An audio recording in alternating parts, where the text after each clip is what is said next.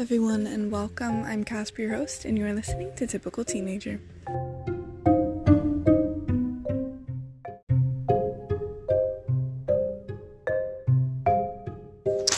So, it's been a minute. It's been almost 3 weeks, actually, which is crazy. I know I said an episode every day, and for the first 2 weeks of October, I really thought I was going to be able to do it. Midterms, end of quarter things, and new classes came up. I forgot, I didn't have time. So, yeah. For the next few days leading up to Halloween, and on Halloween, there will be an episode every day. I know I said that last time and then I disappeared for like 3 weeks, but I have everything. I'm pre-recording everything, so there will be an episode every day. Each episode is going to be longer than usual because I'm combining stories. So these episodes are probably going to be really long. So, welcome to episode 8, and here are the stories for today. Bloody Mary, Australian Werewolf, Zodiac Killer, and the Headless Horseman. Let's get into it.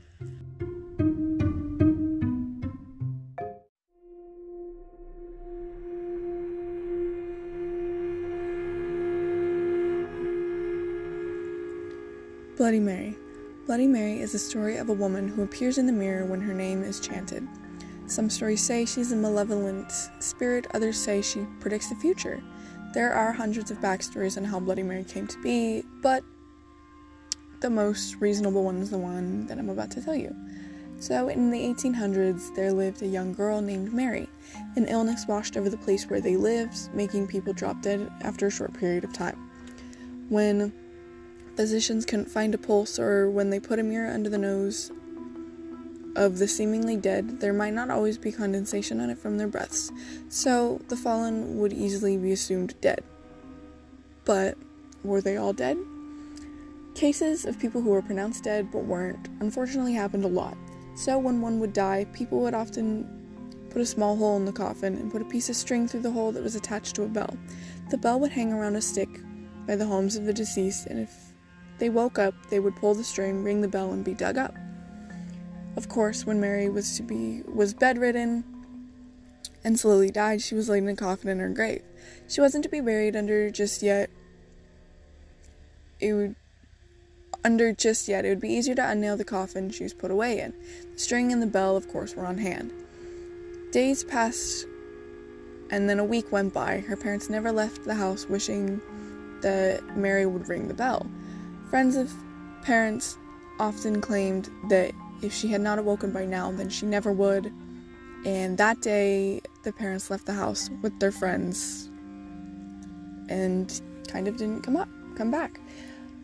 When her parents had gone, a neighbor came and began to fill the grave, string and all,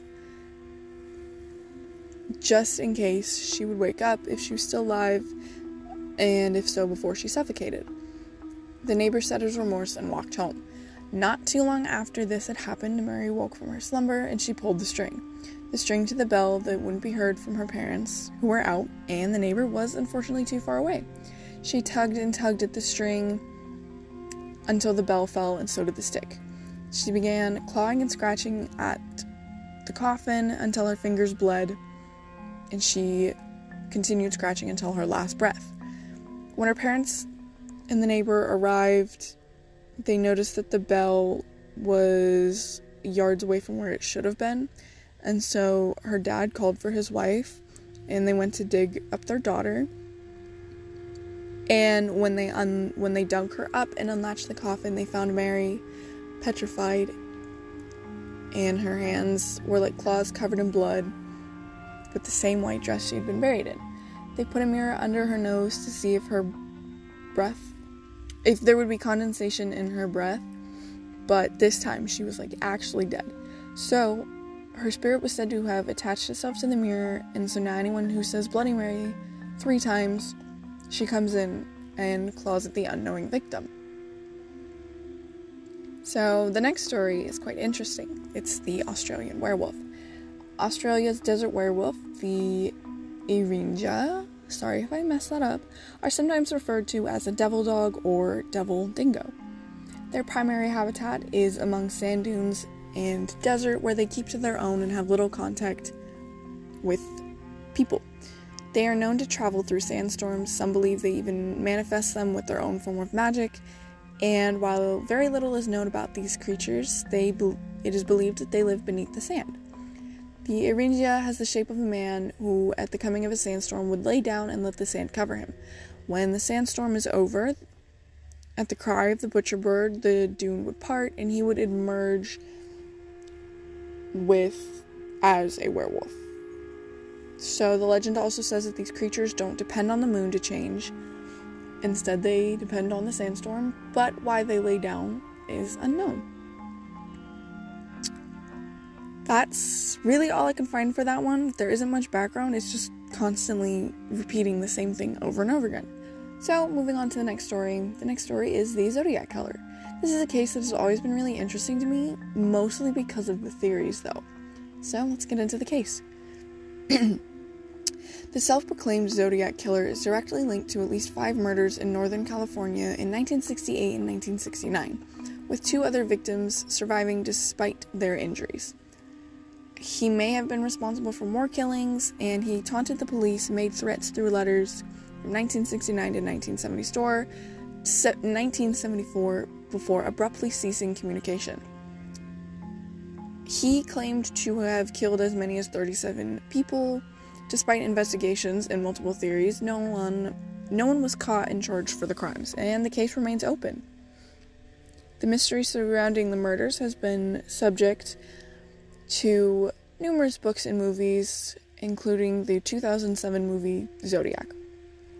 August 1st, 1969, the San Francisco Examiner, the San Francisco Chronicle, and some newspaper received an identical handwritten letter in an envelope without a returning address, beginning, "Dear Editor, I am the killer of 2 teenagers last Christmas at Lake Herman," and the letters contain details from the murders that only the perpetrator would have known. None of this information had been released to the public, so only the killer would have been the one to know this information. The killer went on to threaten further attacks if the letters weren't printed on the front page, and each letter closed with a symbol consisting of a circle with a cross through it, in what would come to be known as the Zodiac Killer symbol. The letters were also accompanied by one part of a 3-part cipher that he claimed contained his identity.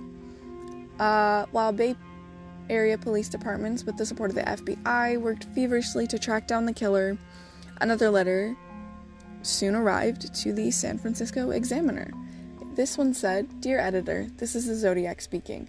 It described the murders in detail and taunted the police for not having been able to crack the code or catch him. One of the theories is that it was a school teacher, because that school teacher had been in the area of the murders one night. And another theory is that it was actually multiple people who did it. I can't remember where I found it, but a while ago I saw something about it's thought to be multiple people because it just didn't feel like it was one person. But anyway, for our final story this episode, I will talk about the Headless Horseman. The legend of Sleepy Hollow resurfaces every year around Halloween. Washington Irving's 1820 tale of a headless horseman who terrorizes the real-life village of Sleepy Hollow is considered one of America's first ghost stories and one of the scariest. But Irving didn't invent the idea of a headless rider. Tales of headless horsemen can be traced to the Middle Ages, including stories from the Brothers Grimm and the Dutch and Irish legend of the Dullahan or Ghanshian, a Grim Reaper-like rider who carries his head. Elizabeth Bradley, a historian at Historic Hudson Valley, says the likely source of Irving's horsemen can be found in Sir Walter Scott's 1796 The Chase, which is a translation of the German poem The Wild Huntsman by Gottfried, I don't think that's pronounced Berger, but that's how I'm going to say it, by Gottfried Berger, and likely based on Norse mythology. According to the New York Historical Society, others believe Irving was inspired by an actual Hessian soldier who was decapitated by a cannonball during the Battle of White Plains around Halloween in 1776. As for folklore, mixing with history when it comes to the character of Ichabod Crane. The New York Times reports that this might also be the case. Ichabod Crane was a contemporary of Irving who enlisted in the Marines in 1809, serving 45 years, but there's no evidence that the two ever met, according to the newspaper. So, there are all of the stories that I have for you guys today. Thank you for listening, and tomorrow there will be an episode. Again, I know the last time I said that I was gone for 3 weeks, but everything's already pre-recorded. So, I will talk to you guys tomorrow, and thank you for listening. And sorry again for not having an episode every day.